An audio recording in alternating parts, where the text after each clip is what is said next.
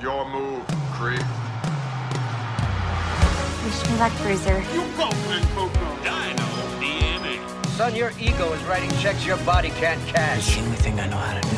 It's a good-looking boy. I'm a member of the Imperial Senate. That's nice, boy. Welcome to Earth. You crossed the line. You know, that's just like your opinion, man. Hello, everybody. Welcome back to Retrograde Podcast. This is a podcast where we talk about older movies. We talk about how they were made, how they were received, and whether or not they hold up. I am Austin. And I'm George. Okay, guys, I know I say this in every episode, but we have got a great one today because we will be talking about the oldest film that we've talked about so far. This is going to be the oldest one of the most significant films that we've talked about on this podcast. This movie is kind of a big deal. In last week's episode, we talked about, we wanted to do a film from a prominent black filmmaker, to kind of cap off the Black History Month. We've done some films by black filmmakers before, or one. Done one. Scary Movie, which was, I think, a great film to revisit. But we wanted to go back again. And we're like, well, who should we talk about? Because I know you want us to talk about Spike Lee. I'd love to talk about Spike Lee. But I was like, there's some other filmmakers that I kind of want to talk about, It's John Singleton, right? I know he passed away a few years ago, and I really wanted to talk about some of his earlier works. And I was like, well, let's look at other black filmmakers, right? And not contemporary ones, right? Like Jordan Peele, or Ava DuVernay, like older, really go back to the history of it. And Austin actually suggested someone, and he might be one of the first prominent black filmmakers. And we're like, fuck it, let's just talk about it. Let's make this a history episode all the way through. Yeah, this movie is over 100 years old. Yeah, I mean, it celebrated its century anniversary, the centennial, 2 years ago. Meaning this film came out in 1920. Yes, the movie is called Within Our Gates by Oscar Micheaux.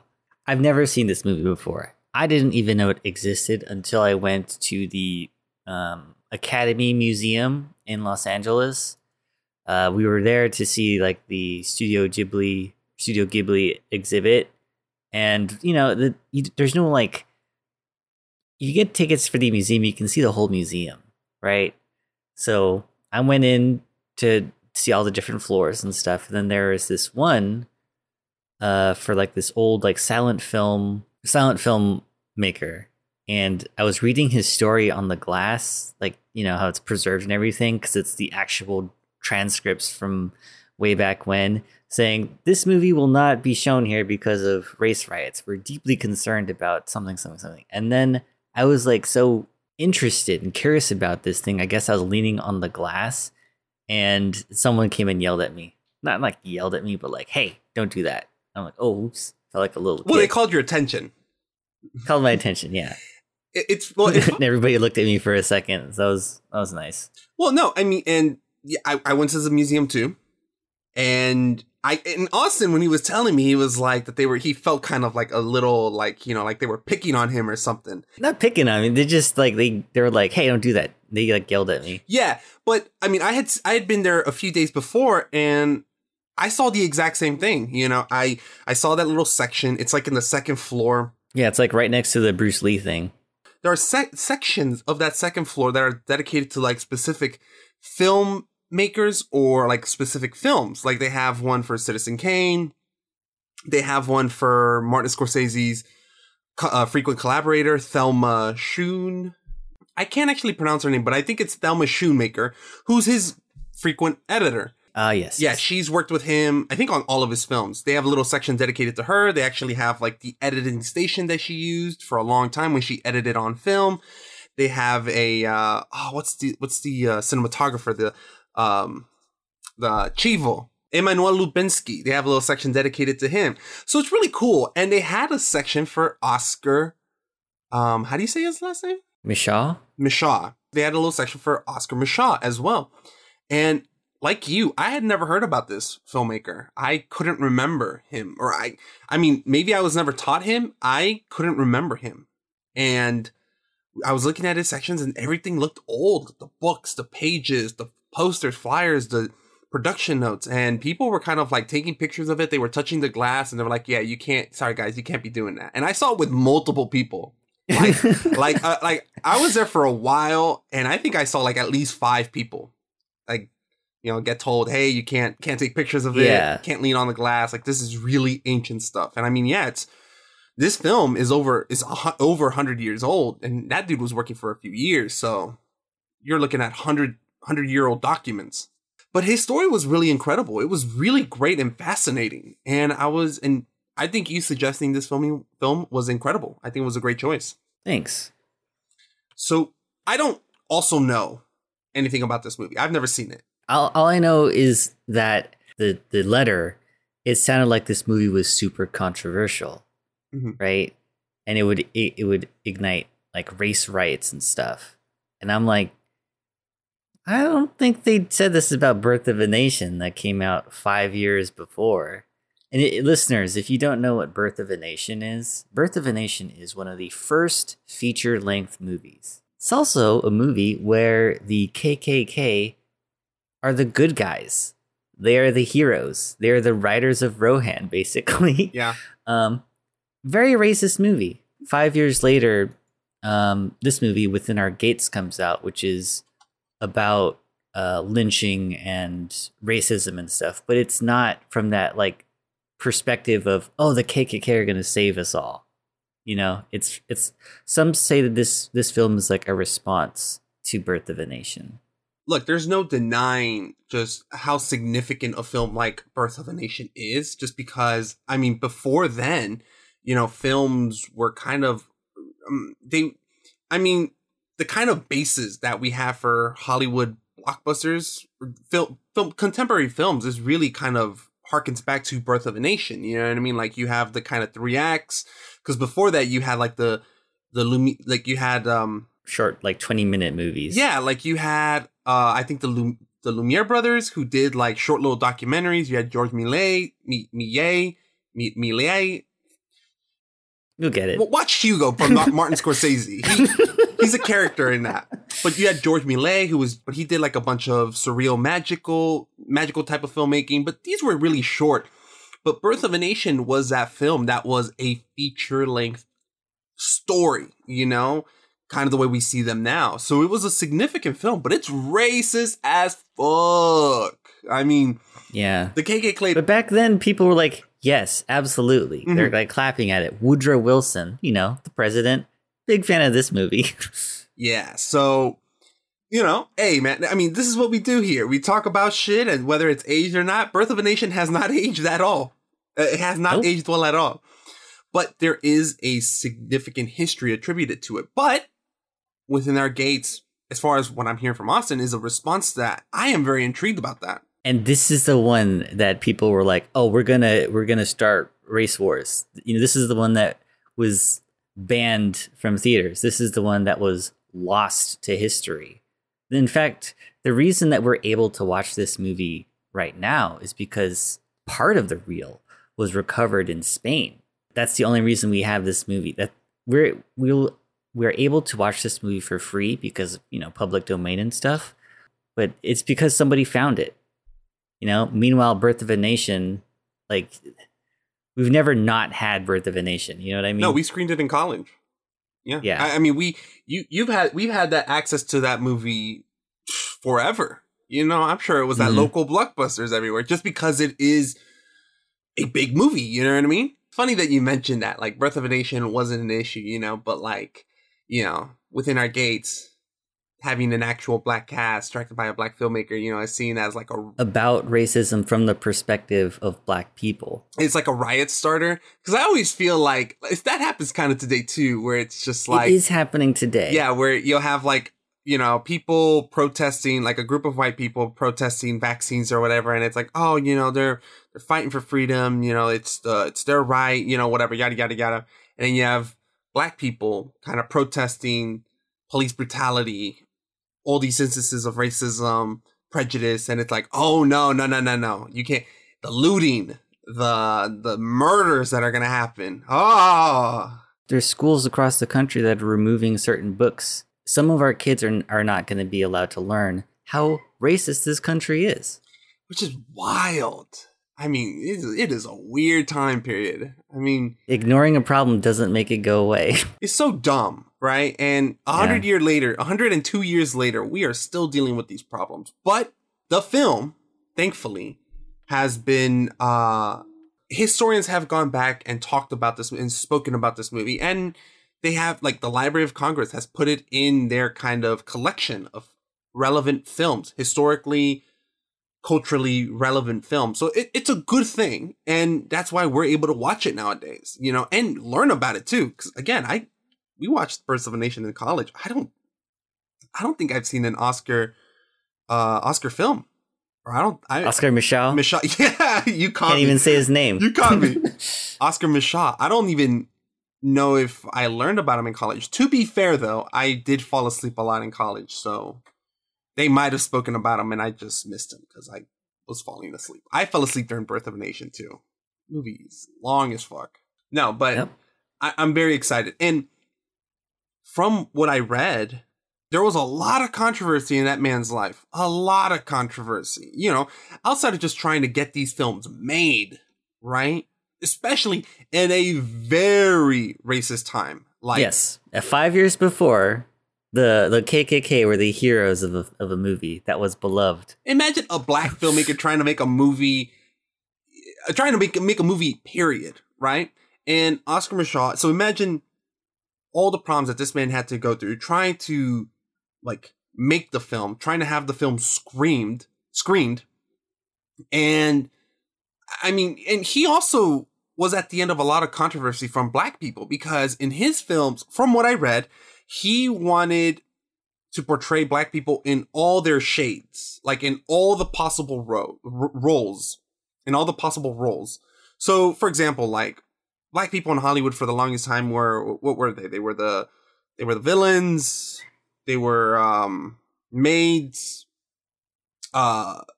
minstrel characters. I mean, just the worst stereotypes, right? But that was the role that black people were in. Oscar Michaud said, no, I want them to be the main characters, but I also want them to be the villains. And I want them to be successful. And I also want them to be greedy and villainous and ambiguous. He wanted all shades of black people represented. And some black people said, well, you know, this one character, look, we love what you're doing, but this one character, this black guy, the villain, he's horrible. You can't have that. That makes us look bad. So not only having to fight just racism in general, but he also got a lot of pushback from black people. So damn, Oscar was just fighting the battle in two fronts. You know what I mean? Mm-hmm. That man had like a struggle for reals. Mm-hmm. It's insane, but I'm really excited to visit this film, you know, and really see it from 102 years in the future, like those eyes. Yeah. How much has changed? Well, I'm thinking not as much as we'd like to think, not as much as we like to tell ourselves. I think in terms of details, I think we've grown a lot. We've made huge advancements. Yes, our films are in color now. Well, no, I mean, culturally, technologically, I mean, 102 years, a lot has changed. But it is still the same struggle. It is still the same fight. It just looks different. It's in Technicolor now. But I'm curious to see how this film has aged. And I'm curious to see the similarities with like a story like this. Could a story like this happen now? Do you know what I mean? Because I'm not too familiar with the story.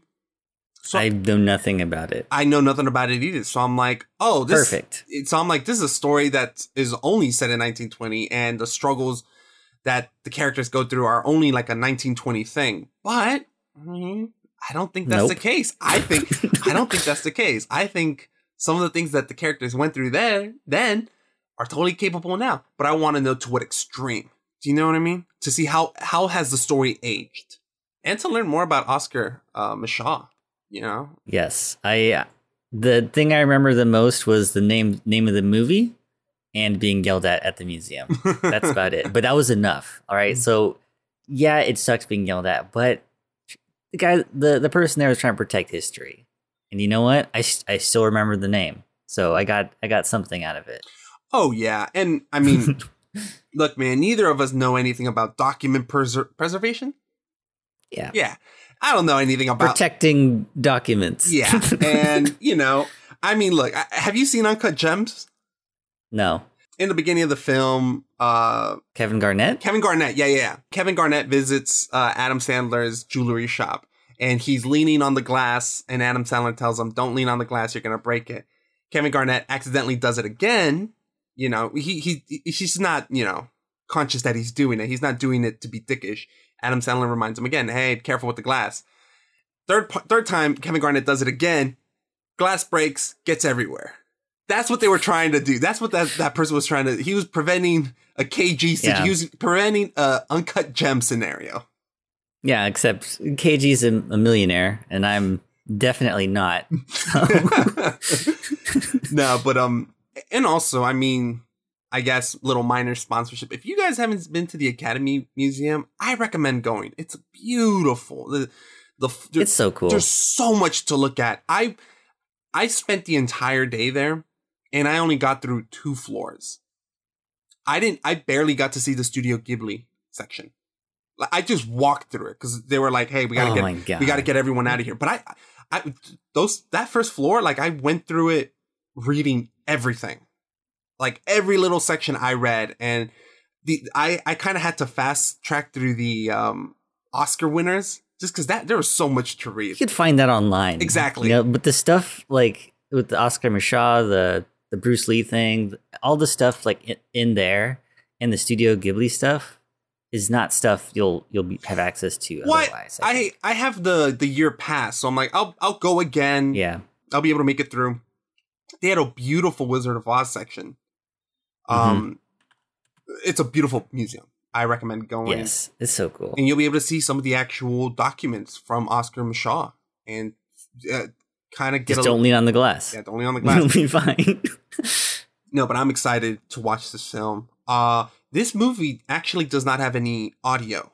Like, it is a silent movie. But it is a silent movie all the way through. Like, there's no music. We should be able to find a version with music, though, right? Online when we watch. We could try. But I know that during the silent film era, it wasn't a speakeasy. It was like theaters, but they'd be playing live music. So there'd be like an actual piano player watching the film and playing the sheet music that was given to him, and he'd be playing along. Without it, you just have an image, a film, but with no audio. So we're going to try to find the film with audio, but there's a chance we could see this without audio, without anything. So I'm really curious. This is going to be interesting. Yeah. 102 years old, man. What the fuck? Mm-hmm. Woo! Do you want to know what else came out in 1920? Yes, hit me with it. All right. So box office for 1920 is very limited, because they didn't really keep track of this kind of stuff. And if they did, it's probably lost, or we don't have access to it because we're not historians. But this is what I do have access to. Wikipedia.org. Number 1 at the 1920s box office was something called Way Down East. And then number 2 was Over the Hill to the Poorhouse. Number 3, I guess they're tied, Passion and The Mark of Zorro. Is it the same as The Mask of Zorro? Yes. It's the same thing. So Zorro is over 102 years old. Oh, okay. And I think we're getting a new one, too, right? Oh, are we? I'm pretty sure we are. We're always getting a new Zorro. The Cabinet of Dr. Caligari also came out. It's a German film. I like that one. Yeah, that one's cool. That's the one I've seen. Yeah, I've seen that one. Also coming out, there's one more that I saw that came out. Dr. Jekyll and Mr. Hyde also came out this year. Okay. Those are the ones that I recognized, at least. Okay. Yeah. And Within Our Gates, yeah. Can't say I've seen too many of those. I think I know Dr. Jekyll, Mr. Hyde because, the story.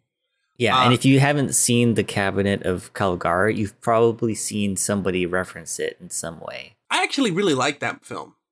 It's pretty cool. Yeah, like it's very surreal, like you're in a nightmare. Even like the homes look weird. Yeah, German Expressionism is a dope genre, you know?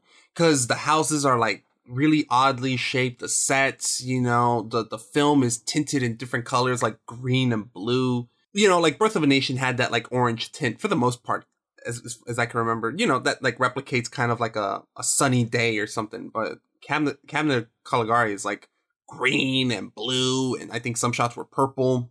Really cool. We should definitely talk about a German expressionist film in the future. But I'm excited for Within Our Gates. So let's tell people where to find this movie. If you want to find Within Our Gates, the easiest way that I know of is to go on wikipedia.org. And they have an external link to the Internet Archive version of Within Our Gates. You can watch the whole movie there. You can watch the whole movie at allmovie. Yeah, allmovie.com. It's on there as well. It's on IMDb, but it is a silent movie, so if you don't hear anything, you're probably watching the right movie. Yeah. This film is only an hour and 19 minutes. So it's not even the full 2 hours. So again, you know, look, we say this all the time. You know, some of these films are easier to rewatch than others, right? This might be one of the most difficult films for most people to rewatch because it is an old film. The styles are very different. You watch this and it's like, wow, I am watching something very different. But again, you know, Austin, I always say this, it's just best to go out and give something a chance. Do you know what I mean? It's an hour and 20 minutes. Just, you know, watch a bit of history right here. You're literally seeing a man shape the future around a certain, trying to change the narrative before your eyes. And, you know, look, man, it's not as easy to watch as Norbit or no, not Norbit, like Transformers. I would say easier to watch than Norbit. Or like Transformers or like a Marvel film, you know, but hey, like, give it a chance. You don't know what you're going to get out of it unless you take the time to watch it. So that's our recommendation. Check it out. It's free. Check it out and come back and listen to what we have to say. All right. We'll see you in 1 minute. Right, and the film centers around a young woman and her efforts to raise money for a private school in the Deep South. And so she travels up north to Boston to look for benefactors for the campus, and we sort of follow her from there. Yes, I mean, the actress Evelyn Prier, she was kind of like, you know, his leading lady. She was in about 8 films, I believe. And so, yes, at the time, you know, she's playing a character, Sylvia Landry, and she's an educator. And at that time, you know, women like Sylvia, it was respectable to be a teacher. And at the time, we're talking about 1920, so we're not that far removed from the Civil War and Reconstruction. And so there was a movement to uplift the race through education, and so she very much represents that. And at the time, she was the most famous black actress in America, in the world. Hello, everybody, and welcome back to Retrograde Podcast. We have just finished watching Within Our Gates, directed by Oscar Micheaux from 1920. It is our first time watching the movie. This might be the first movie that neither of us have seen, right? Is it? No, we never saw The Beast. Oh, that's right. Okay. That's right. Yeah, that was recommended to us by a listener. He emailed you. Okay, someone who's very passionate about that movie, which we were passionate about movies. I thoroughly liked the film. Oh yeah. And honestly, and it made me like learn about stuff. Learn about some Russian history, and Russia's in the news right now. It's kind of, yeah. It's funny because I definitely learned a lot about Russia's involvement in the conflict, and yeah, you know, it's funny that you say that because I was thinking about that as the news has been rolling in. Yeah. And so the fact that you mentioned it's like, oh, I wasn't the only one. Okay. I don't think what happens in the film is directly related to the Ukraine, but I just, you know, Russian conflicts, I was just thinking about that more and more. Yeah, and this movie, it also kind of forced me to like learn a little bit more about some history that I'm not as familiar with as I would like to be, but now I am a little bit more familiar with it. So, you know, when we go and watch these movies that we know nothing about, that were made for an audience that, you know, from the 1920s, you know, and we want to like actually like try to appreciate the film, it kind of forces you to go back and look at what was going on back then. What kind of environment did this movie come out in, you know? And it makes you learn a lot of things. And for me, like, it's easy to remember movies. And now I'll associate this movie with all the stuff that I've learned. Yeah, the two films that neither of us have seen have been really educational. Learned a lot about the conflict in The Beast. And I learned a lot about Oscar Micheaux and kind of the environment that he was making films in. And I actually pulled out my history book, my film history book from the 101 series, which you took as well. And there were only 3 pages in that textbook that mentioned Oscar Micheaux. Can I ask you a question? Go for it. A follow-up question? Mm-hmm. How many pages did Birth of a Nation take up? You know what? I have the book in hand. Let me check the index. Okay, to be fair, roughly 3 pages as well. Birth of a Nation, 61, African American, and Road Showing, 148, 308. Okay. But I'll say this. Obviously, this textbook is a general film history. Like, it covers silent era, Hollywood, golden Hollywood. It covers different countries. We screened Birth of a Nation. We talked about Birth of a Nation. I've never even heard of Within Our Gates or The Homesteader or Body and Soul. We might have covered those films. To be fair, I was a terrible student. Like, I fell asleep a lot. I have gone on the podcast saying that I have slept through multiple movies. So I fell asleep a lot. I eventually watched everything again, but so I don't want to, say that they didn't teach us Oscar Micheaux, even though they might have, but it was very little, which is really interesting. You remember Birth of a Nation, though. Oh, yeah, absolutely. Well, yeah.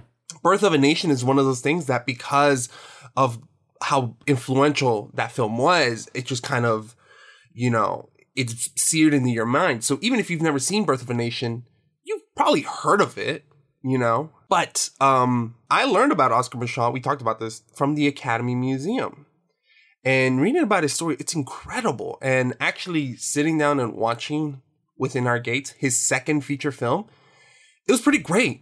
It is cool to watch these black and white films, right? And not from like just a strictly educational standpoint, because when you're in a classroom sitting down, forced to watch it, you kind of tune out, or there's something just boring about it. But like being in my room, feet up, I've got my snackies, watching it. It's like I'm just watching a regular movie. You get over the fact that it's a silent movie pretty quickly, because it's still telling a story with moving pictures, and there's a lot of twists in the movie, right? Yeah. So actually, how did you feel about the film? I really liked it. There's some stuff that happens that's like, wait, what? How did we get here? You know what I mean?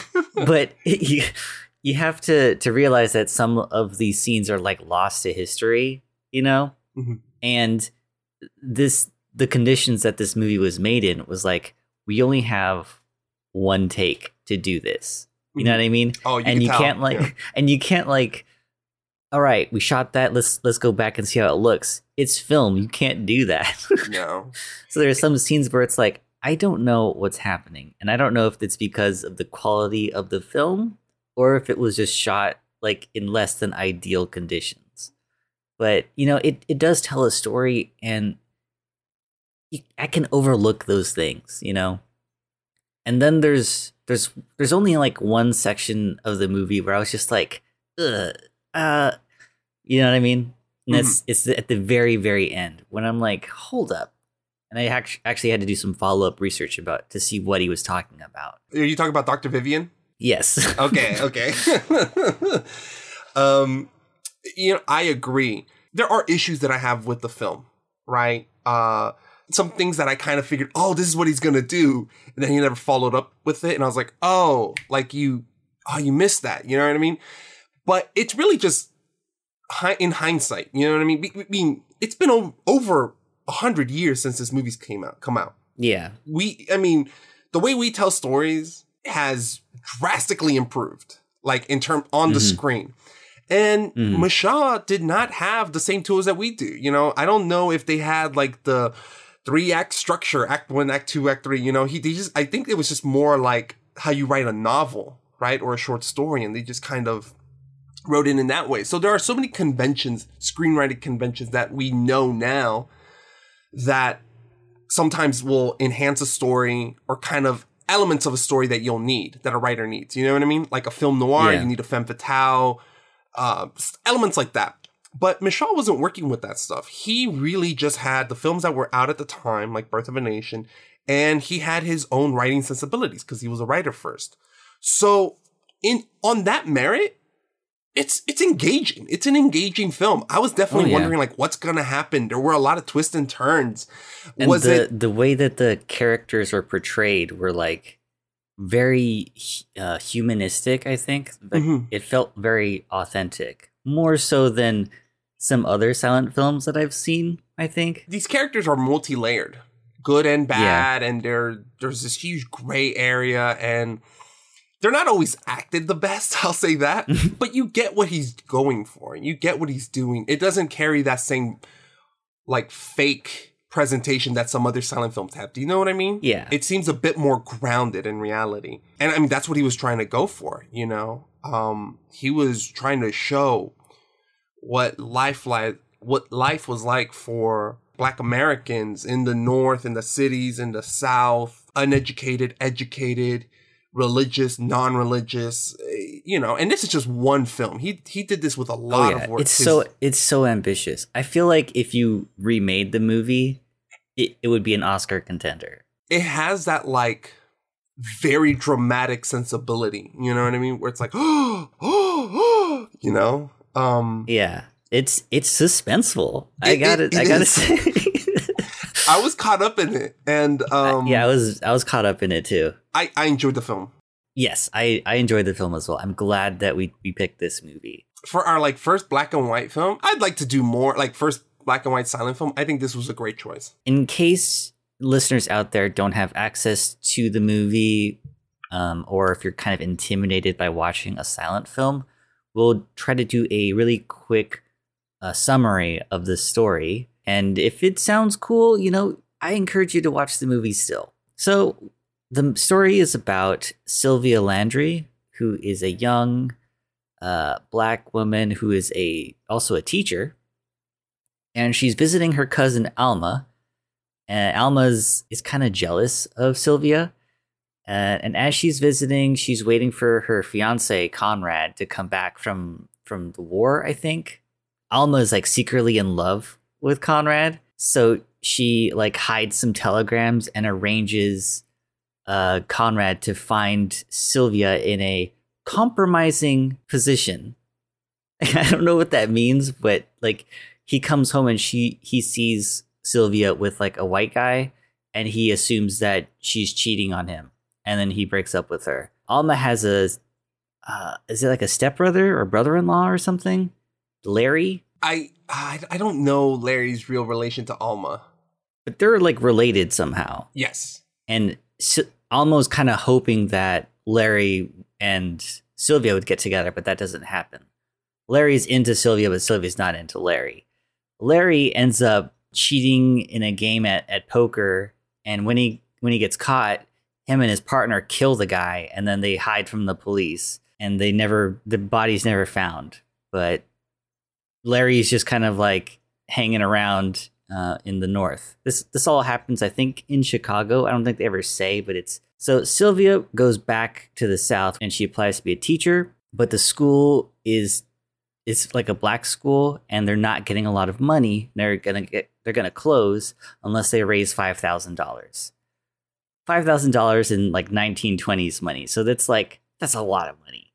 So Sylvia is like, all right, I'm going to go back to the north and try to raise some money.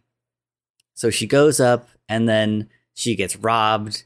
And this Dr. Vivian is like, he's like just sitting in his room and he sees this robbery take place. And he somehow catches up to the thief and returns the purse to Sylvia. And it's like a little meet cute moment. Like you can tell they're like interested in each other. And then Sylvia is almost hit by a car. She tries to save a kid. And she recovers in a hospital. And then the woman that almost hit her is like a wealthy philanthropist. And she hears about her plight of her school. And she's like, you come meet me at this address and we'll talk about this. So, you know, as wealthy white women are one to do, she calls up her friend. What's her friend's name? Geraldine? Yeah, and she tells Geraldine, like, I want to help the South, the black people in the South. And since you're a Southerner, tell me what I should do. and Geraldine is terrible. She's an awful racist woman who's like, you know, blacks wouldn't know what to do with the money if you gave it to them. They need to learn their place. You know, don't give $5,000 to some school. Give $100 to the preacher. He's one of the good ones, basically, is what she says. Mm-hmm. And then it cuts to the preacher who's giving a sermon about how the white men are going to hell because of all their money and their vices and their godlessness and all this stuff. And then he's like, all right, now maybe you want to like donate to the church. But before you donate, I need to tell you, someone's been stealing money from the church basket. I would hope that they would just return it. And then everyone's donating money because they're like, oh my God, who would steal from the church? And he's like, yeah, donate. And then he goes and meets his white friends. And then they're like, you hear this about black people trying to get the right to vote? And then the preacher's like, black people don't need to worry about the white man's politics. All you white people are going to hell. I'll keep the black people in line. I'm going to make sure there's going to be more black people in heaven than there are in hell. And they're all like laughing. And then the white dudes, they like playfully kick him in the ass. And then he goes away. And then he's like, you see that he's doing this as an act. It's almost like Samuel Jackson in Django Unchained, where like he's pretending to be this guy so that he can like stay close to the white people and keep himself rich and have food to eat and everything. And then you never see that character again. Sylvia goes back to Mrs. Warwick, the philanthropist, and you think, oh, she's not going to give her the money because she talked to her racist white friend. And you don't know what she says. You just see their reactions and everything. And then you see a telegram go back to the school saying, don't close the school. The money's on the way. And it's like, oh, she sent that before. She talked to her again. What's going to happen? And then you see Mrs. Warwick meet Geraldine again. And then she's like, you know, I thought about what you said about the black people in the South. And instead of $5,000, I'm giving them $50,000. And then Geraldine's like, oh my God, how could you do this? Blah, blah, blah. And then I think you never see her again after that point, right? No. Sylvia goes back to the South, but Larry's kind of hanging around. And he's using the school as a place to sell some goods that were stolen, like fence some goods. And she's like, I'm trying to help all the poor black kids lift themselves out of this poverty. And you're kind of messing this up. So I would appreciate it if you would never come back again. And he's like, you can't tell me what to do. If you tell me what to do, I'm going to tell everybody else what your past is. And then she's like, well, I don't want to hurt these kids, so I'm just gonna leave. So she leaves to the north again. And Dr. Vivian, he's like in love with Sylvia. So he's trying to like chase her down, find her. And then by fate, Larry, the criminal guy, he gets into a shootout with a cop. And it is a very epic like gunfight. Like goddamn, the way they hold their guns. And he's like fatally wounded. Happens upon Dr. Vivian, and then Dr. Vivian meets with Alma's cousin, and Alma tells Dr. Vivian about her past. And we get this flashback to Sylvia's adopted family, and how she was going to school and she helped them figure out their finances. And when she shows her adopted dad how to like to pay his rent, the landlord has like an assistant whose name is Ephraim. So he has this assistant Ephraim who's like this nosy guy who likes to like tattletale on black people. He's a black guy who's, I think they call him like an Uncle Ned, right? No. Old Ned was the preacher. Old Ned. But all right. But Ephraim is an Uncle Tom. Basically, yeah. He tells the white landlord, "Hey, Sylvia's getting smart. You're not going to be able to cheat the Landrys anymore." And then the landlord's upset. So when her dad goes to pay the landlord, he's like, "You're not going to be getting too smart with me." And then he pulls a gun on him. But then like this random guy outside, we don't know who he is. We never know who he is. He's got a gun and he shoots the landlord. And the Ephraim, he sees this and he thinks that Sylvia's dad killed the landlord. So he goes and tells everybody. So now there's like a lynch mob coming after the Landrys, and they end up actually catching them. But because it takes so long, the lynch mob gets bored. They hang Ephraim for fun. And then they hang up Sylvia's dad and her mom. And they try to hang the little boy too, but he somehow gets away on a horse and just gets out of there. And then Sylvia is separated from them, so she's not lynched. But the landlord's brother tries to rape her. And then when he sees a scar on her chest, he realizes, oh, you're actually my daughter. And then he pays for her education. So then Dr. Vivian's like, Jesus, Sylvia's had a very traumatic history. And he goes and talks to her and he tells her, you should be proud of your country. I love you. And then they get married. And that's the end of the movie. Yeah, that is a weird ending. We will get to that. We'll get to it. Yeah, brutal movie. Like, there's a lot of unpleasantness in the movie in terms of plot points, right? There's a lot of messed up things in it. And granted, it doesn't have the same visual, it doesn't carry the same visuals that those things would have nowadays. I mean, nowadays... Right. Like, you don't see the people get lynched. You see them tie the rope around them, and you see the ropes go up, and then it cuts away, and then you see them cut the ropes down. And it's still difficult to watch. Yeah, it is. To be honest, I'm even curious to see how much he actually filmed of that, because his movies were censored a lot. They were not... He had a lot of footage that he had to censor, because people at the time found some people found these movies vicious, just horrendous, and they were like, we can't put this in theaters. This is too violent. So he had to constantly recut and recut. I'm wondering whether he actually filmed more of like the lynchings, more of the rape and the murders. I can't help but wonder, because I mean, if this man was ballsy enough to put all this stuff in his film 100 years ago, he was determined to show what it was like to be a black person at this time. And I mean, as we know, it was not easy. It was horrendous. And he was committed to that vision. So I'm definitely curious to see how much of that stuff he wanted to incorporate, but had to pull back because of the censorship. I'm wondering, because when this movie debuted in Chicago, it was cut differently based off of who was okay with what being shown. In some places in the South, it was just outright banned.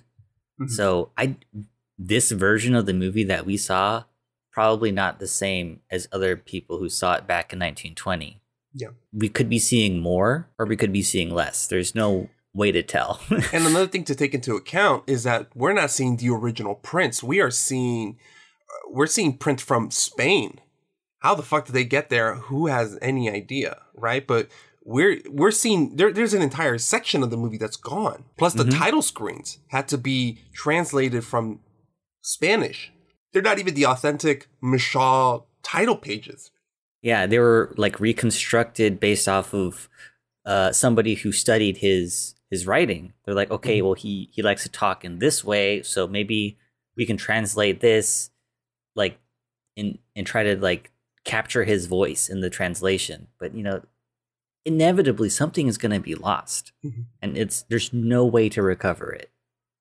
Yeah, this film that we're watching is probably not exactly what Michaud wanted us to see, but it's still a good indication of what kind of topics he was willing to film and write about. And this movie is brutal, and it has a lot of drama in it, right? This is a race film, right? A race film or a race movie was a genre of films produced in the United States between 1915 and the early 1950s, consisting of films produced for Black audiences featuring Black cast. Approximately 500 race films were produced. Of these, fewer than 100 remain. That's 400 films lost. Because race films were produced outside the Hollywood system, they were largely forgotten by mainstream film historians until they resurfaced in the 80s on the BET cable network.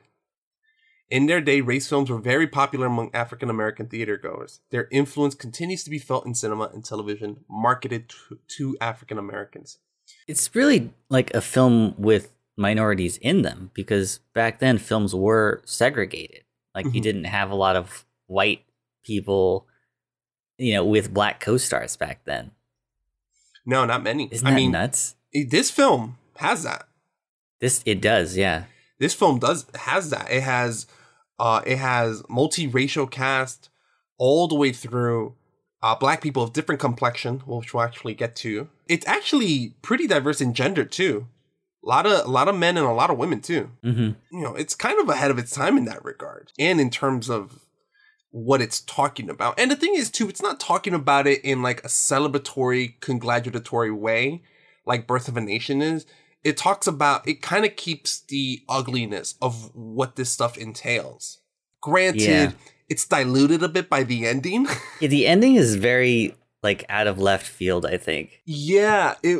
I mean like the very ending when Dr. Vivian talks to Sylvia. Well, the film is, it's a bit scattershot because there are a lot of characters that are introduced and kind of left hanging and then reintroduced, and you're just like, wait, how is this? A screenwriter today would say like, no, a character introduced here or needs to come back here, and Chekhov's gun, if you introduce something in the first act, it has to come back in the third act. Michaux's like, I don't play by those rules. Or he wanted to hit certain points in the film that no one else would even come close to touching. Fair enough. And he wanted to hit all these points. And you know what? Might as well just do it in this movie. The movie is scattershot, but it's so much easier to watch. It's so much more comprehensible than Birth of a Nation. I haven't seen Birth of a Nation in a while, but I'll take your word for it.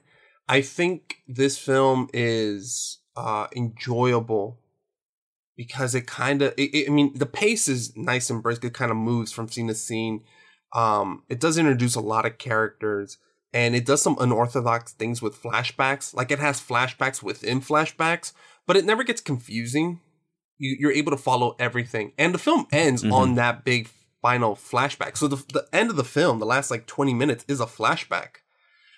I can't really think of a modern film that kind of does that, where the entire ending is a flashback. And the last like 2 minutes is just the main character with her love interest kind of being like, hey, I love you. Bye. Or like that's the filmmaker saying, let's get married. Yeah, it's like, what?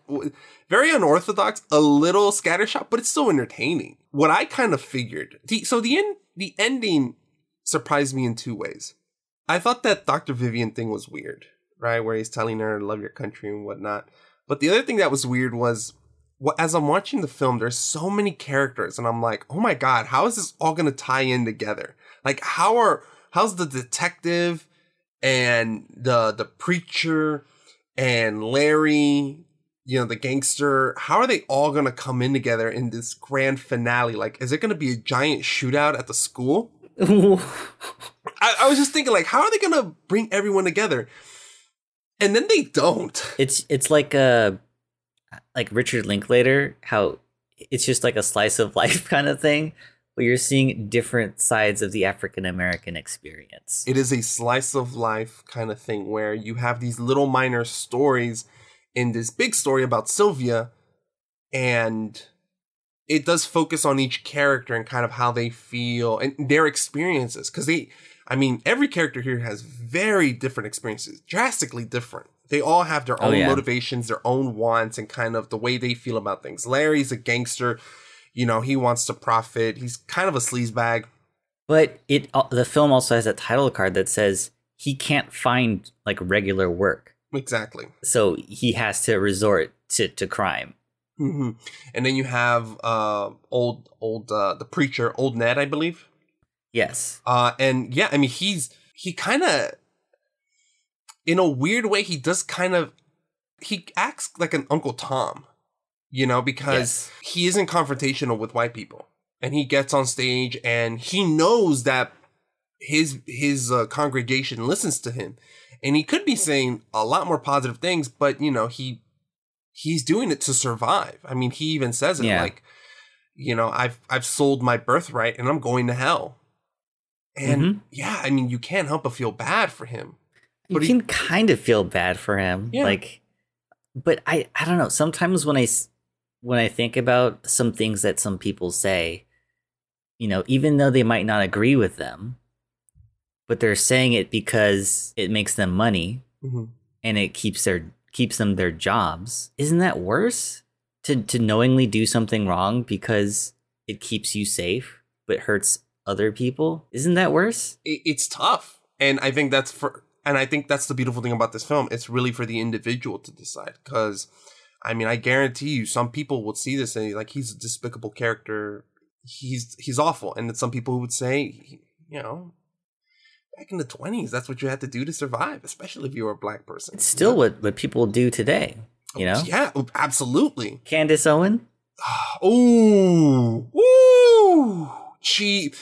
I mean, I have no idea what's going through that woman's head, but knowing that she was a liberal first and then she became a super conservative Fox News voice box, which is like, how do you do this U-turn? I think it's because there's money in her on her current path. There's like security. I don't think she believes half the things that she says. I don't think any of them do.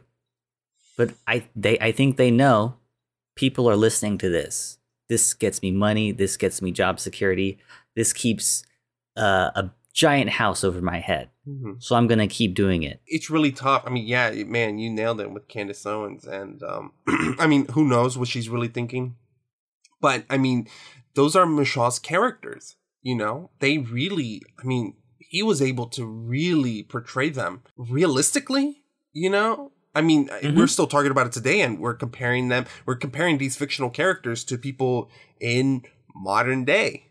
You know, the detective, Larry, even Sylvia, you know, the main character.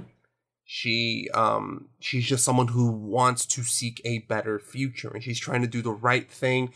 And early on, when Conrad catches her with the man, I think she was kind of prostitute. She was a prostitute. That's kind of how I read into it. I don't really know. I was like, who is this guy? Is he maybe her dad, the landlord's brother? At the moment, though, you don't. In the moment, you don't know. Yeah.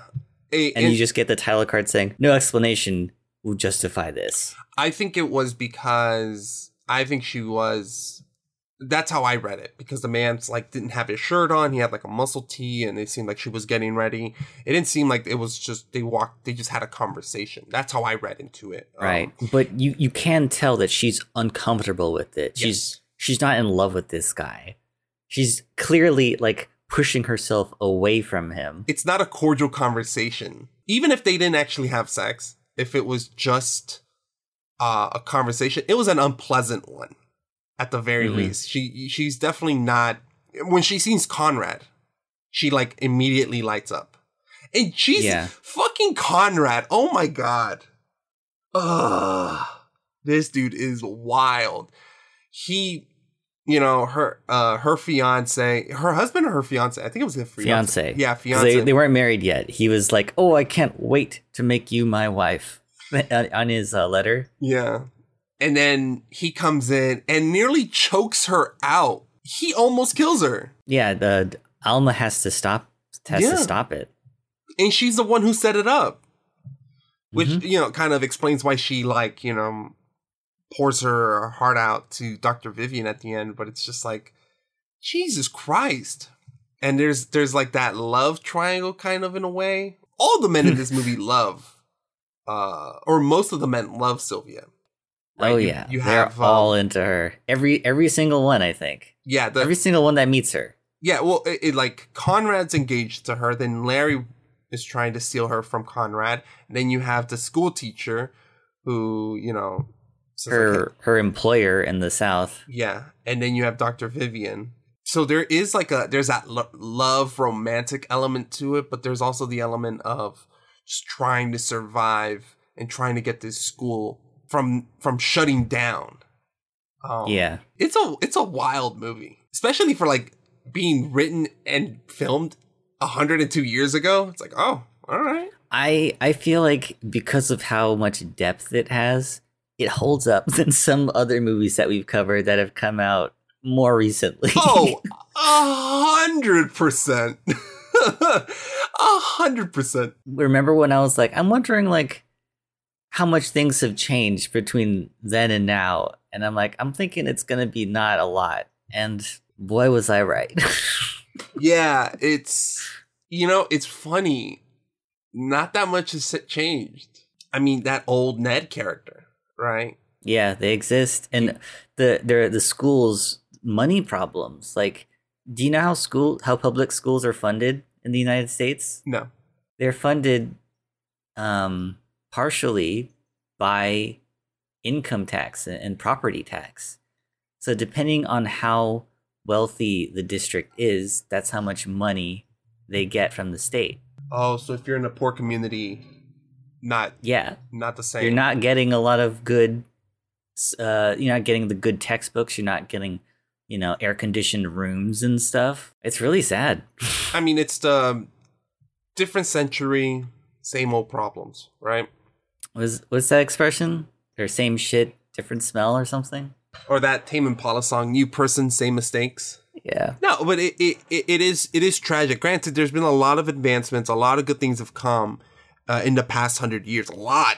But we keep coming back to these basic fundamental flaws. Yeah. I mean, this is the dude that was talking about these films, and he was exhibiting them all across the country and anywhere that they would be allowed to play. And he had to re-edit these things because they were violent and they were rough to watch for a lot of people. At the end of the day, he wanted people to see this movie, so he was willing to make those cuts. Which, it's funny, you hear about directors nowadays being like, I need to have final cut, like, our real auteurs.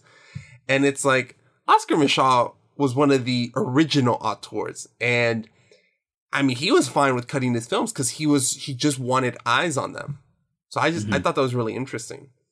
What was earlier you were talking about kind of how he had to film them. Mm-hmm. So he is considered one of the first, like his first feature film, The Homesteader, is considered the first film to be directed and written by an African American. The Homesteader, Oscar Micheaux. Where is it now? The Homesteader? Yeah. I have no idea. It's gone, dude. It's gone? It's gone. We can't watch it. We cannot watch it. I was actually thinking, like, I kind of want to watch The Homesteader now. Yeah. We legit cannot watch this film. We legit cannot watch. It is impossible unless we have a time machine. We cannot watch that movie. What the fuck? And that was based off of his book that he had written about becoming a homesteader, kind of living out in the country and having his own land. His book, the first one that he wrote, was The Conquest, the story of a Negro pioneer. And he wrote that up kind of like an autobiography, kind of detailed his upbringing, kind of his life, him as a homesteader, and his first marriage, which went really horribly, by the way. Oh, man. Yeah, he wanted to make it Los Angeles, right? This company called the Lincoln Motion Picture Company, the first major African-American feature, or one of the first major movie companies owned and controlled by black filmmakers, wanted to make it. And Oscar Micheaux was like, hey, I want to direct it. And they were like, no, we can't do that.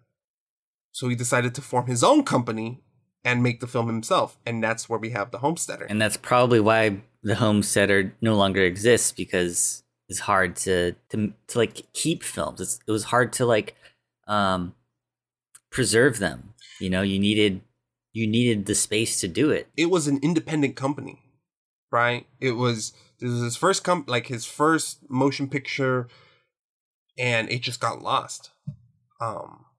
And it got rave reviews. Like, a bunch of people saw it and are like, oh, this is great. This is awesome. And that actually opened up a lot of doors for him. So it's really cool. And the fact that we can't watch it is fucking insane. Yeah. And, you know, we're talking about this. He was really considered like an independent filmmaker. Like, one of the first independent filmmakers, right? Because filmmakers, like, you know, a lot of the big mainstream stuff were in Hollywood. But if you were outside of Hollywood, you had to be really good at getting finance.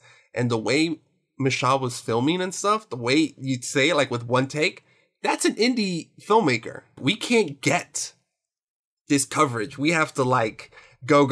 And it was funny. There are like a few instances in the film, one that I could remember right now, where it was like, why didn't they just redo that? But they couldn't because they didn't have enough.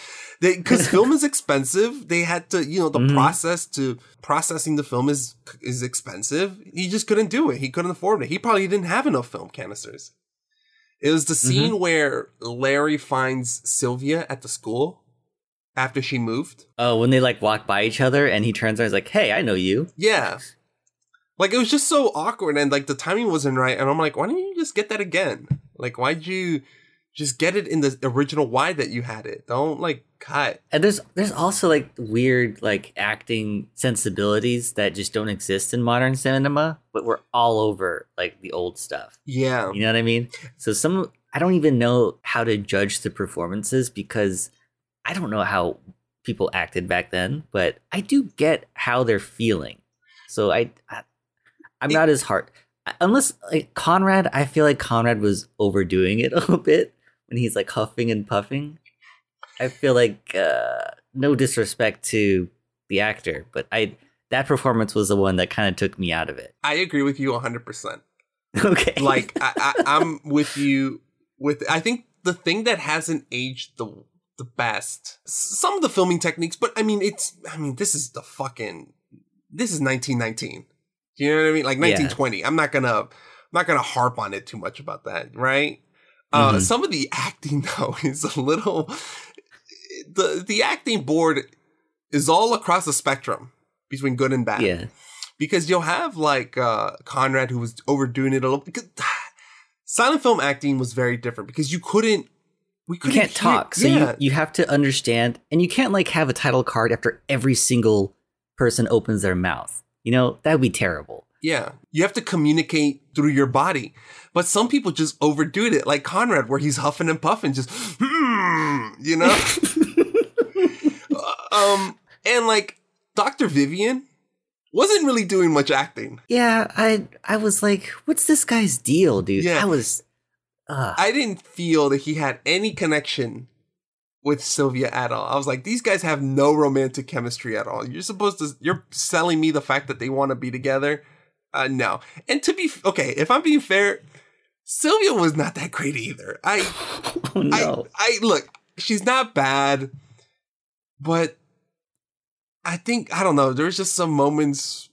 I could understand how she was feeling throughout the movie, though. Yes. You know, because you can tell she's uncomfortable, but she doesn't want to expressively show how uncomfortable she is because this guy could be dangerous. You know, this guy is my boss.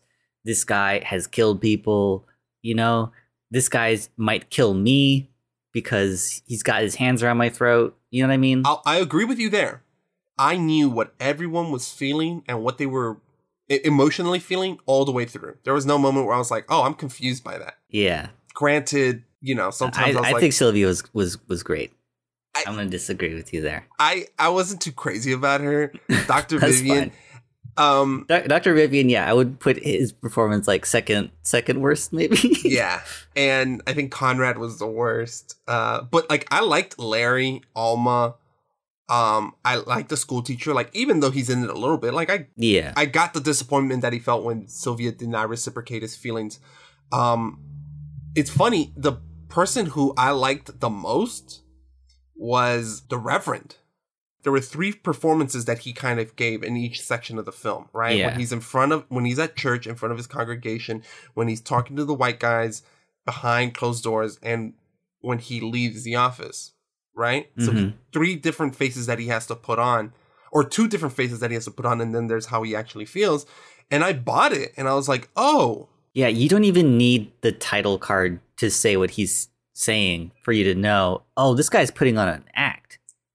Dude, you know? 100, yes. You didn't even need that title card, and you would understand exactly how he's feeling. And I like that. I was like, oh my God, that's great. I want to see more of him. And the fact that he doesn't come in and add anything else to the story was kind of disappointing. In fact, that was one of my biggest complaints with the film, is that I think you see that character like come up with Efren, who's somebody who puts on this performance so that he can associate with white people. Absolutely. And I mean, Geraldine's the one that kind of like, oh, just give it to him, because if you give the Reverend money, he's going to look out for black people, you know, like he's going to look out for his own kind, right? And instead of giving the money to the school, and then you see like kind of how his relationship to his congregation and to white people, and you're like, oh, he's not really going to do much with the money. Like, this is a problem. Yeah. And that was well communicated, and I understood that. I just wish I'd seen more of him. I thought he was going to come in a little bit more and have some kind of like redemptive arc or something. Maybe I wanted that, or maybe I figured that I figured him and Geraldine were going to kind of come in more. I thought Geraldine was going to play a bigger part, because, you know, she's like the Karen of the times, where she sees that one of her rich friends is about to give $50,000 to a school. 5,000. No, 5,000. And then she finds out it's 50,000. You know, if I'm a Karen, I'm like, I'm going to stop this however I can. I can't have you do that. And also to our listeners, 50,000 back then, I checked it, is the equivalent of 258,000 today. Jesus Christ. That's a lot of money. That's a lot of money. That's a $250,000. $250,000. So I figured she was going to play a bigger part. She was going to do more disruption. And the fact that Warwick just kind of like, no, I've decided to give him 50,000 and that's it. That's decided. I was like, that's it? Like, there's no, okay.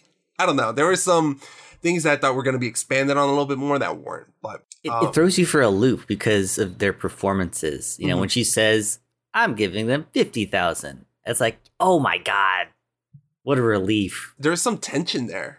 You know, when Geraldine's talking to Warwick, and Warwick's like listening intently, and you're like, oh no. I know you hate that, but oh my God. And then I rewatched that scene when Warwick is talking to Sylvia the second time, when she's telling him, I've decided what to do about your school. I was like, oh, she's telling her $50,000, and she's just so like overwhelmed with this information that she looks like she's upset. Yeah. She looks like she doesn't know how to like process this and how to believe this is actually happening. But the first time you see it, it's like, oh, she's giving her the bad news. She's saying, I'm talking to my racist white friend, and I agreed with her. Yeah. You know? That's definitely what I imagined. And then I was like, okay, so how's this going to go? Like, she's going to give the money or she already gave the money to the Reverend. And so then, like, Sylvia's going to go meet him and try to appeal to him and say, hey, like, you can, you know, I'm not saying, like, let's try to come to an agreement between our school and the church, you know, or something like that. The fact that it was just like, oh, I've decided, Sylvia, to give my money to you. In fact, I'm going to give you a lot more than you asked for. And all your financial problems are solved. And I was like, oh, okay. Yeah, so like as a narrative, like in traditional narratives, like you wouldn't expect to go to a flashback after this point, you know? But I think if you like look at it differently, you're seeing that, okay, yes, things are going to get better for this school, but we can't forget what is happening. You know, we can't forget the past. We can't forget the history, because then we'll never learn from it. Yeah. You know what I mean? Absolutely. I understand because Sylvia is the main character, right? Mm-hmm. And having her flashback and kind of where she comes from, and kind of it explains how she was educated and why she valued education so much. But including it at the very end that Alma is like telling Dr. Vivian and not Sylvia herself just felt a little weird.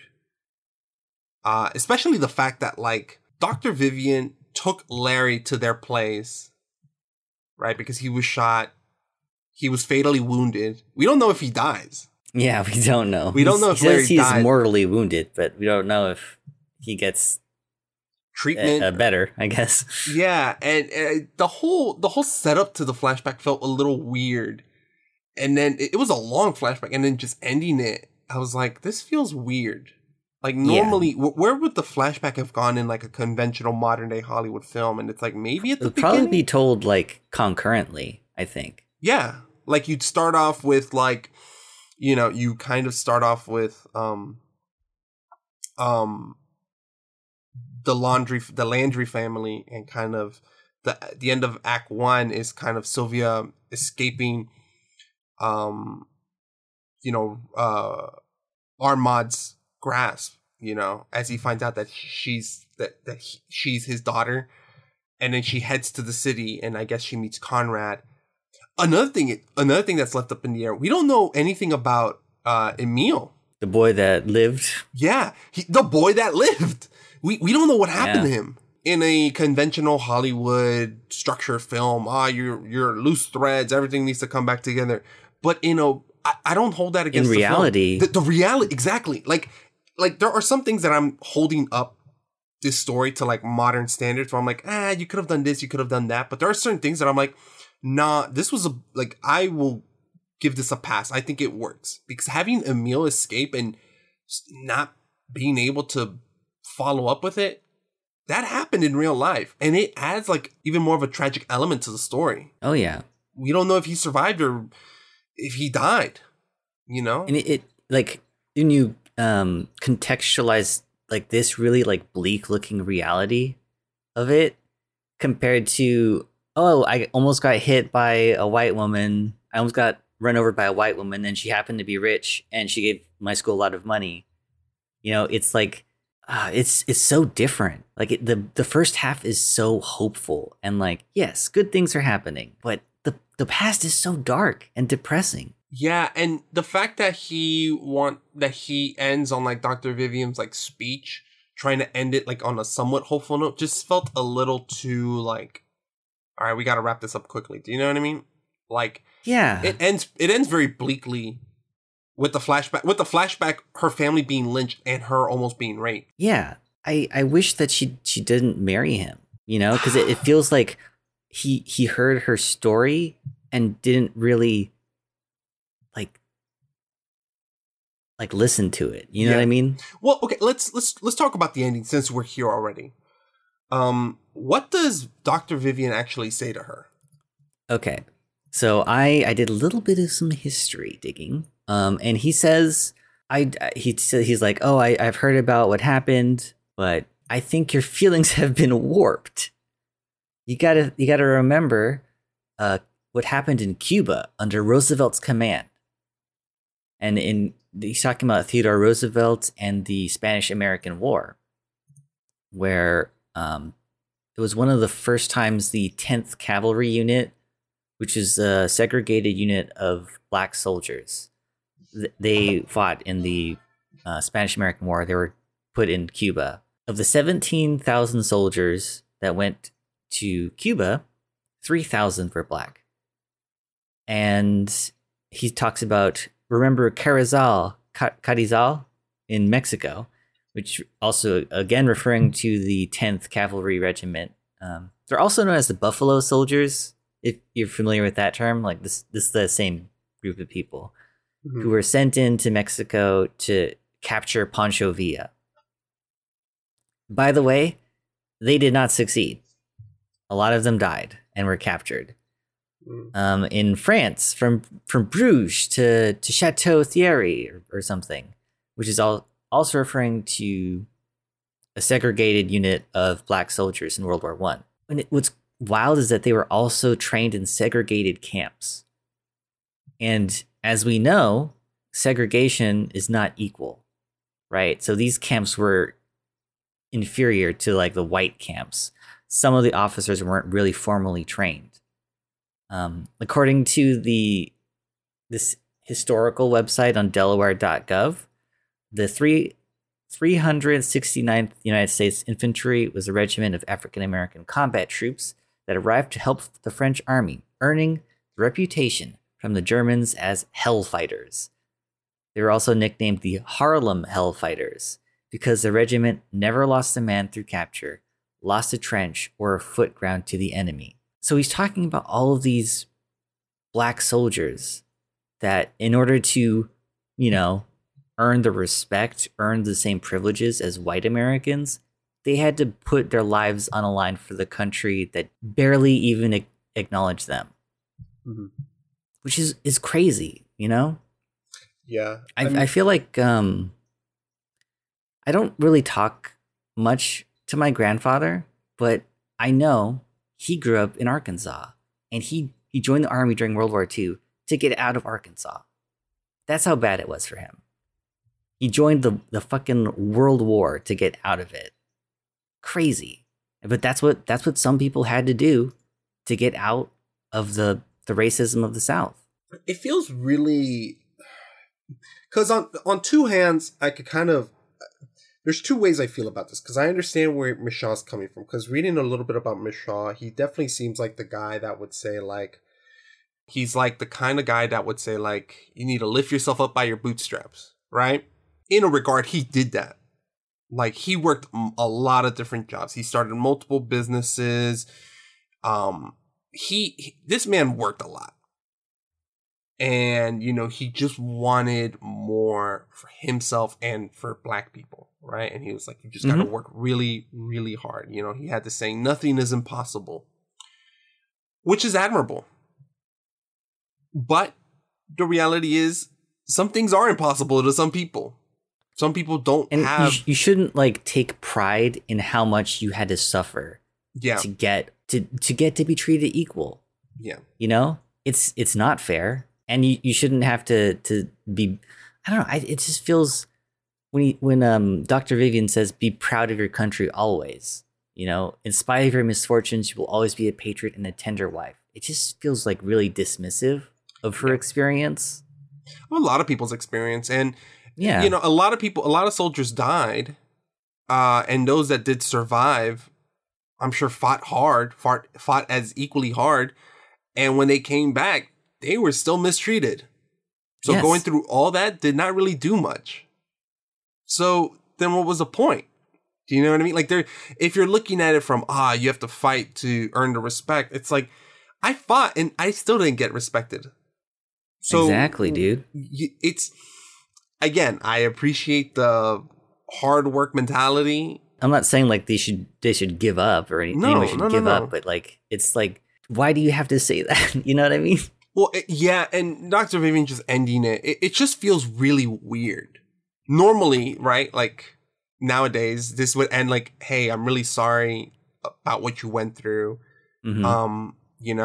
It's really hard for us black people here, but as long as we stick together, we can surpass anything. I love you. Please be my wife, and I will support you until the day I die," or something, right? Or maybe talk about what she actually did. Yeah. In the movie, she used her education and devoted her life. She funded the fucking school. Yeah, she did that. Mm-hmm. She funded the school for probably decades. The school was looking for $5,000 and she gave the school $50,000. So even if she leaves, that school has the money.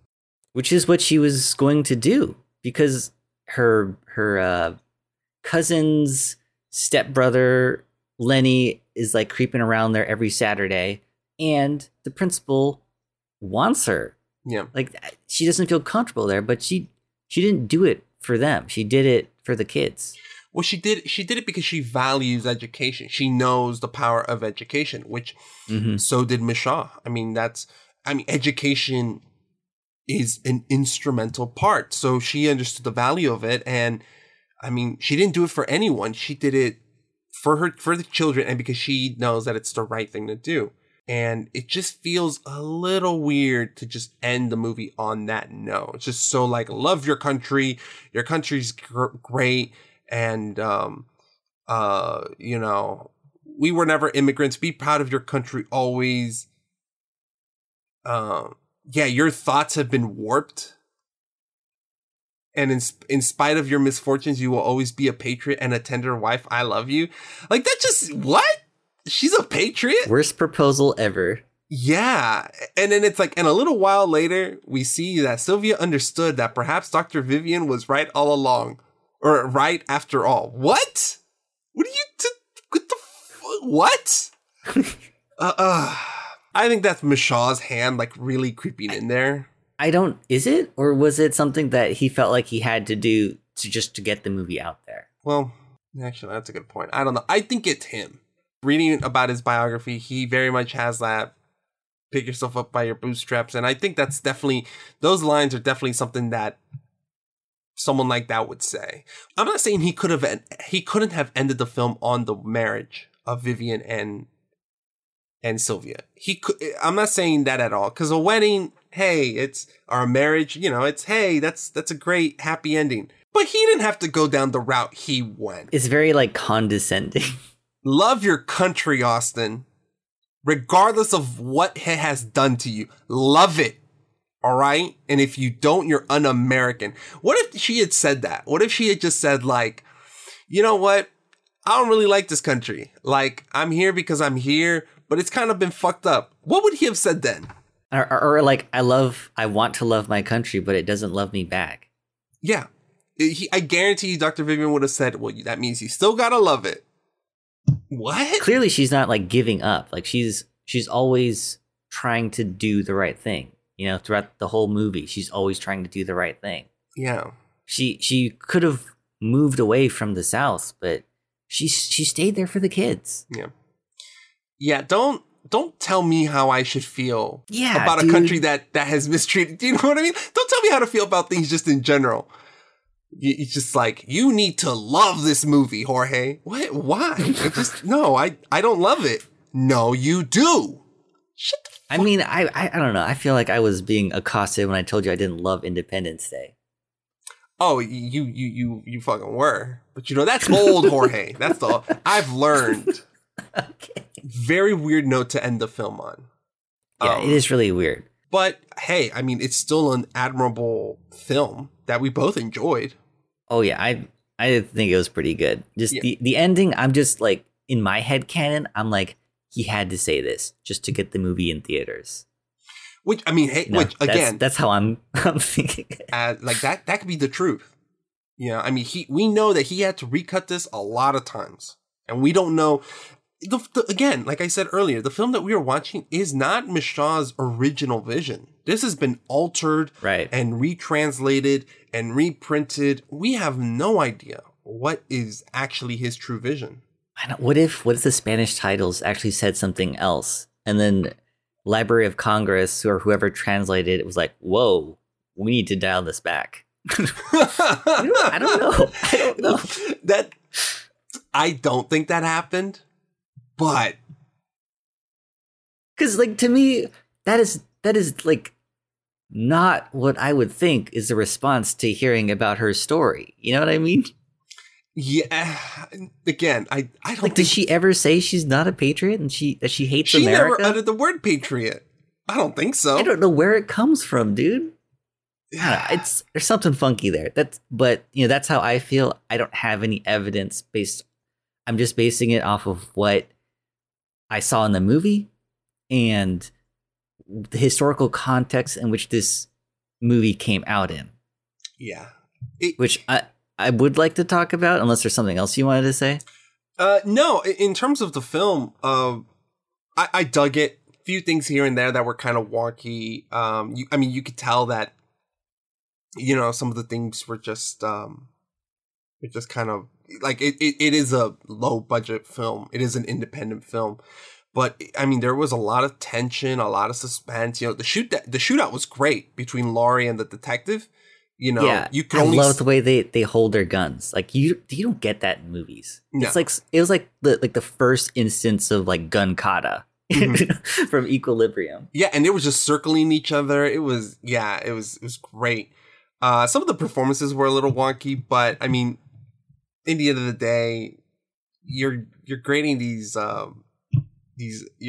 acting on a curve because we don't really know what good silent film acting is. You know, what is good silent film acting? I don't know. Oh, Charlie Chaplin, I guess. Yeah. And they emote a lot, so who's to say that these actors emoting isn't good either? Yeah. So I wanted to bring up the historical context of this movie. In 1919, there was a series of riots known as the Chicago Race Riots that broke out. So you need to know a little bit of context for what started this, you know? So after the Civil War, slavery was abolished and all slaves were freed and they had to be citizens. And the Southerners were not super thrilled to let that happen. So they instituted a bunch of laws known as the Jim Crow laws that enforced segregation between whites and black people. It was public institutions like schools and libraries were segregated so that white people would be separate from black people. And those institutions that the black people had were severely underfunded. They also disenfranchised them by adding restrictions and regulations that prevented them from being able to vote. Does that sound familiar? This, along with the lynching and the revived KKK, triggered the Great Migration. The Great Migration, according to Encyclopedia Britannica, was a widespread migration of African Americans in the 20th century from rural communities in the South to large cities in the North and West. At the turn of the 20th century, the vast majority of Black Americans lived in the southern states. From 1916 to 1970, during this Great Migration, it is estimated that some 6 million Black Southerners relocated to urban areas in the North and West. And one place that a lot of Black people migrated to, including veterans from World War I, was Chicago. And a lot of Irish immigrants were in Chicago. We kind of talked about this in our Candyman episode of how a lot of European immigrants were living there and then a bunch of Black people moved in. And there was conflict between them because they were all competing for the same low-wage jobs. Way back in the early 20th century, Irish people, Italians, they weren't really considered white. Isn't that crazy? Yeah, I actually didn't know too much about the discrimination that the Irish went through, but it was tough, man. Oh yeah.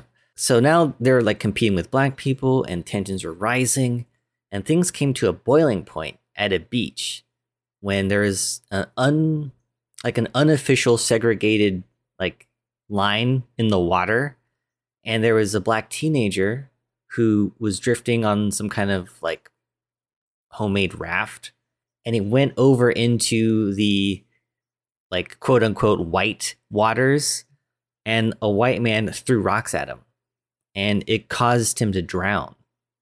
And when some Black people confronted the man who threw the rocks, the police arrested the Black people and let the murderer go.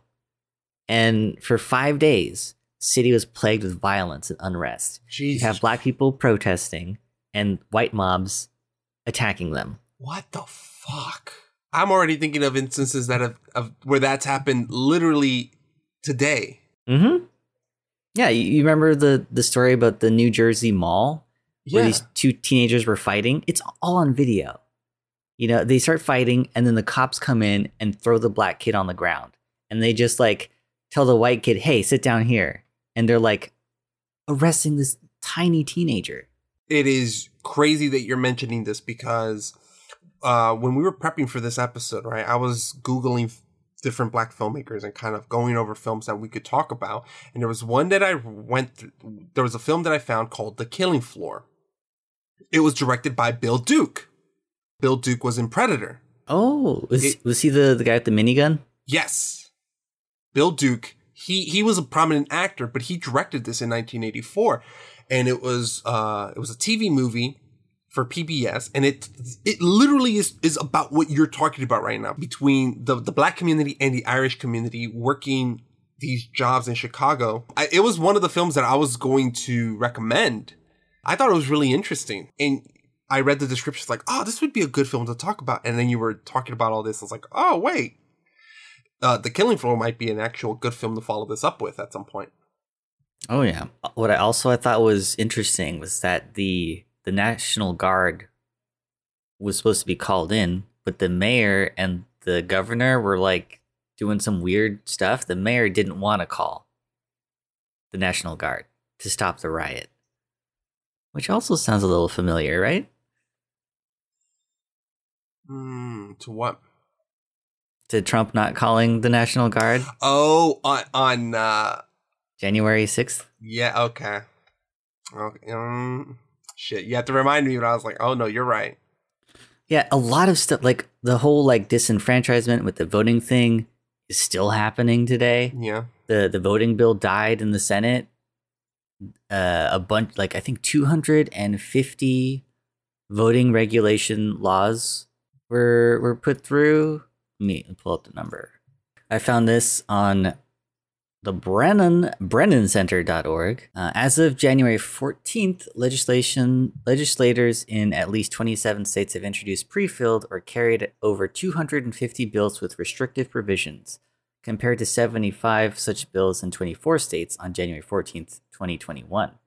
Mm-hmm. So this is this year. In keeping with restrictive voting laws passed last year, state legislators have resumed the assault with legislation that, if enacted, would disproportionately impact voters of color.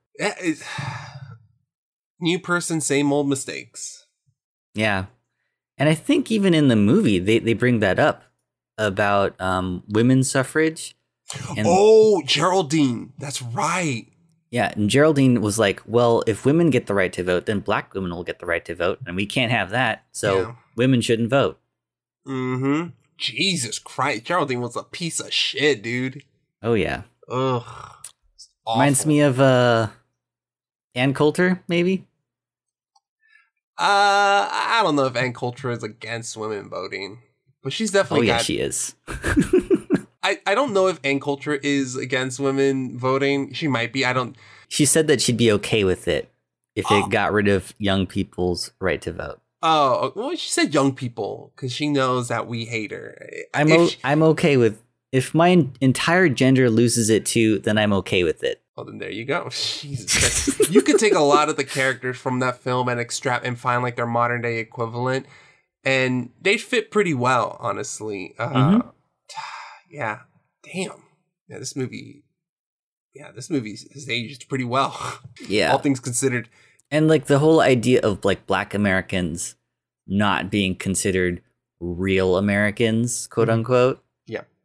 Did you see that clip with Mitch McConnell? No, I never did. He's on camera. He never corrects himself, by the way. So they're talking to him about the voters bill and his resistance to vote for the freedom to vote, which is something that would it's like a federal insurance policy for a lot of people to be able to vote. Mm-hmm. It's like to counteract all of the states passing these laws making it harder to vote.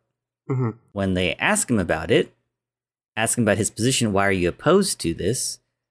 Why at a press conference following the failed passage of the major voting rights legislation, reporter Pablo Manriquez asked McConnell about the impact and concerns of voters of color. Well, this is his words. Well, the concern is misplaced because if you look at the statistics, African American voters are voting in just as high a percentage as Americans. Huh? I'm not getting it. You're not getting it? No, I don't. He's saying African Americans vote just as much as Americans. Oh, I feel so stupid. Oh, oh, God. That took me way too long. Jesus. I was like, because for some reason, when you were saying Black Americans and Americans, for some reason, I was like, in my head, I was inserting white Americans. Like I was inserting the word white Americans, but then you said he didn't say white Americans. He just said Americans. Yeah. It's the thing that like you've internalized the racism, you know? The default American is a white American. Oh my God. Holy shit. Oh my God. He really did separate the groups. He really separated them. Jesus Christ. Never corrects himself, by the way. Did someone bring it up?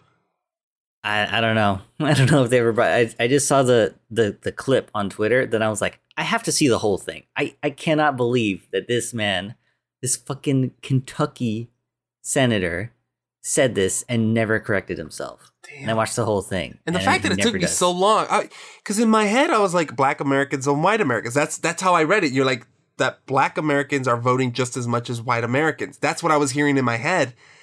And then I was like, wait a second. I was like I was like paying attention to every word.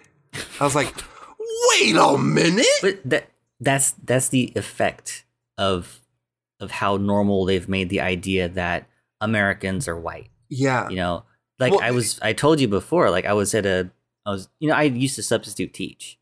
And there were these kids that were asking me what nationality I was. And I'm like, well, I'm American. Because I was born here. And then one of them say, you don't look American. Yeah. And I'm like, well, were you born? They said, I'm not American. And I'm like, well, you were born in America. That makes you American. And he's like, no, I'm not. I'm Mexican. And I was like, well, what do Americans look like? And he's like, white. So sad. Dude, this is exactly what we're talking about in the Grace Lee Project.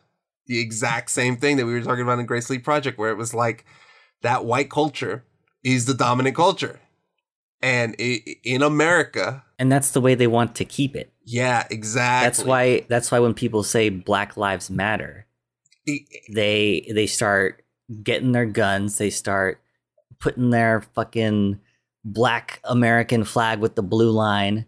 They start saying all lives matter.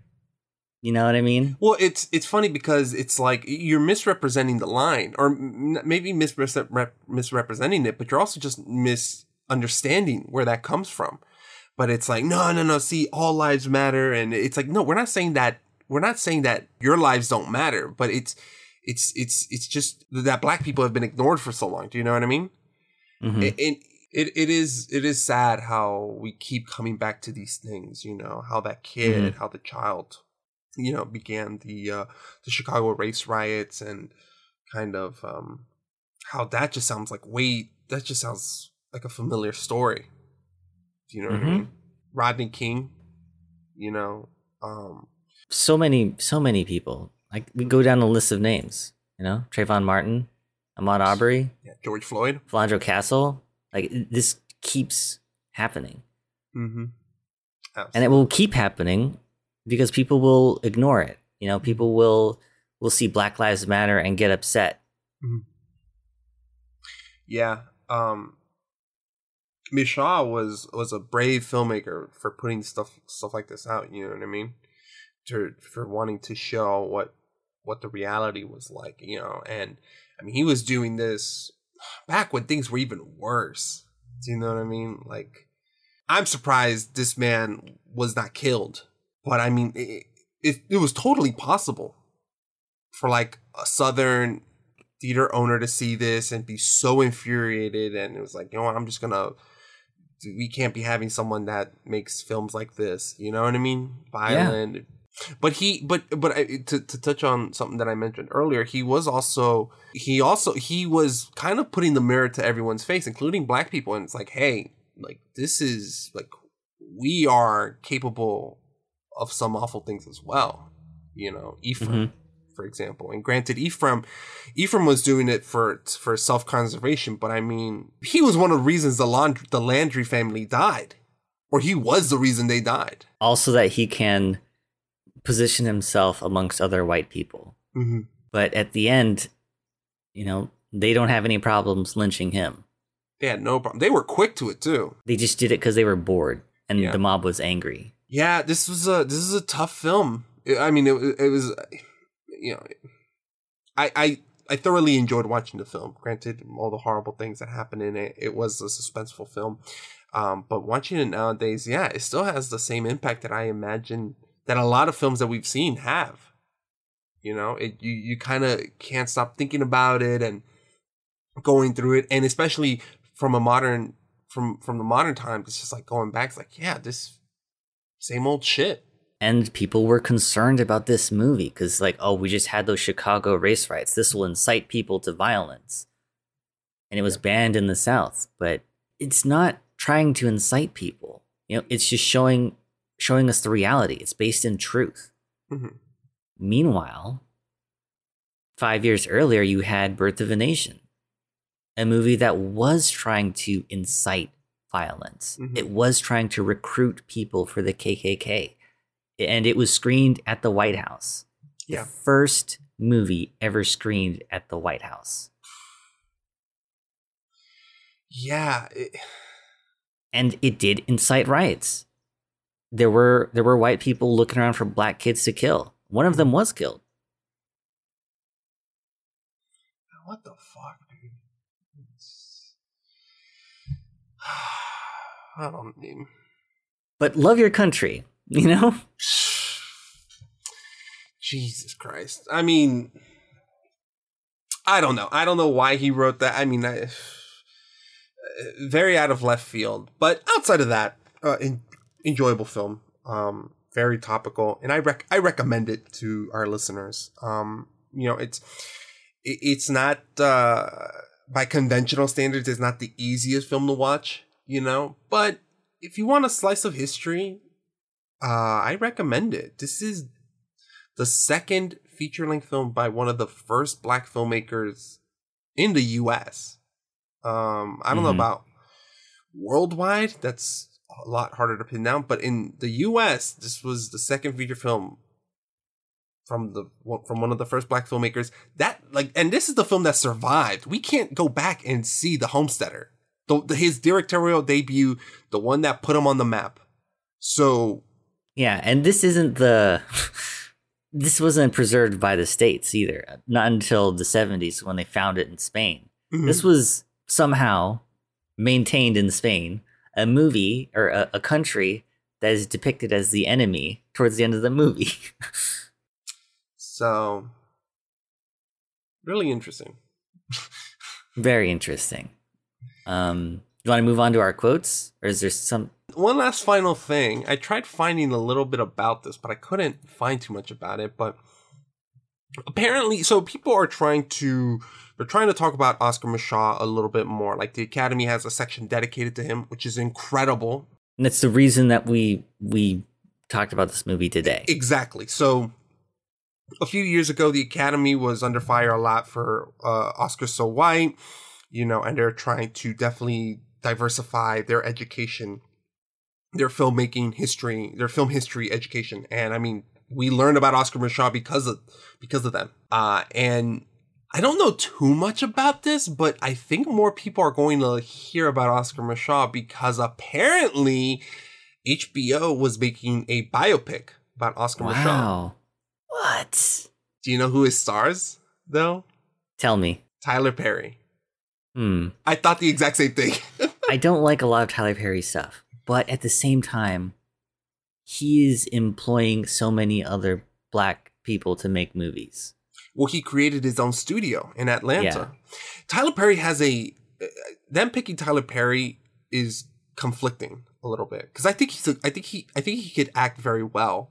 Oh yeah, when his dramatic roles, I loved him in Gone Girl, and he's directed a lot of stuff. He's written a lot of stuff. If you compare his story to Micheaux's, it's, I mean, not too far off. I mean, different era, but I mean, he is a billionaire. He created his own studio, same as Micheaux. He started off, you know, as I believe as a playwright.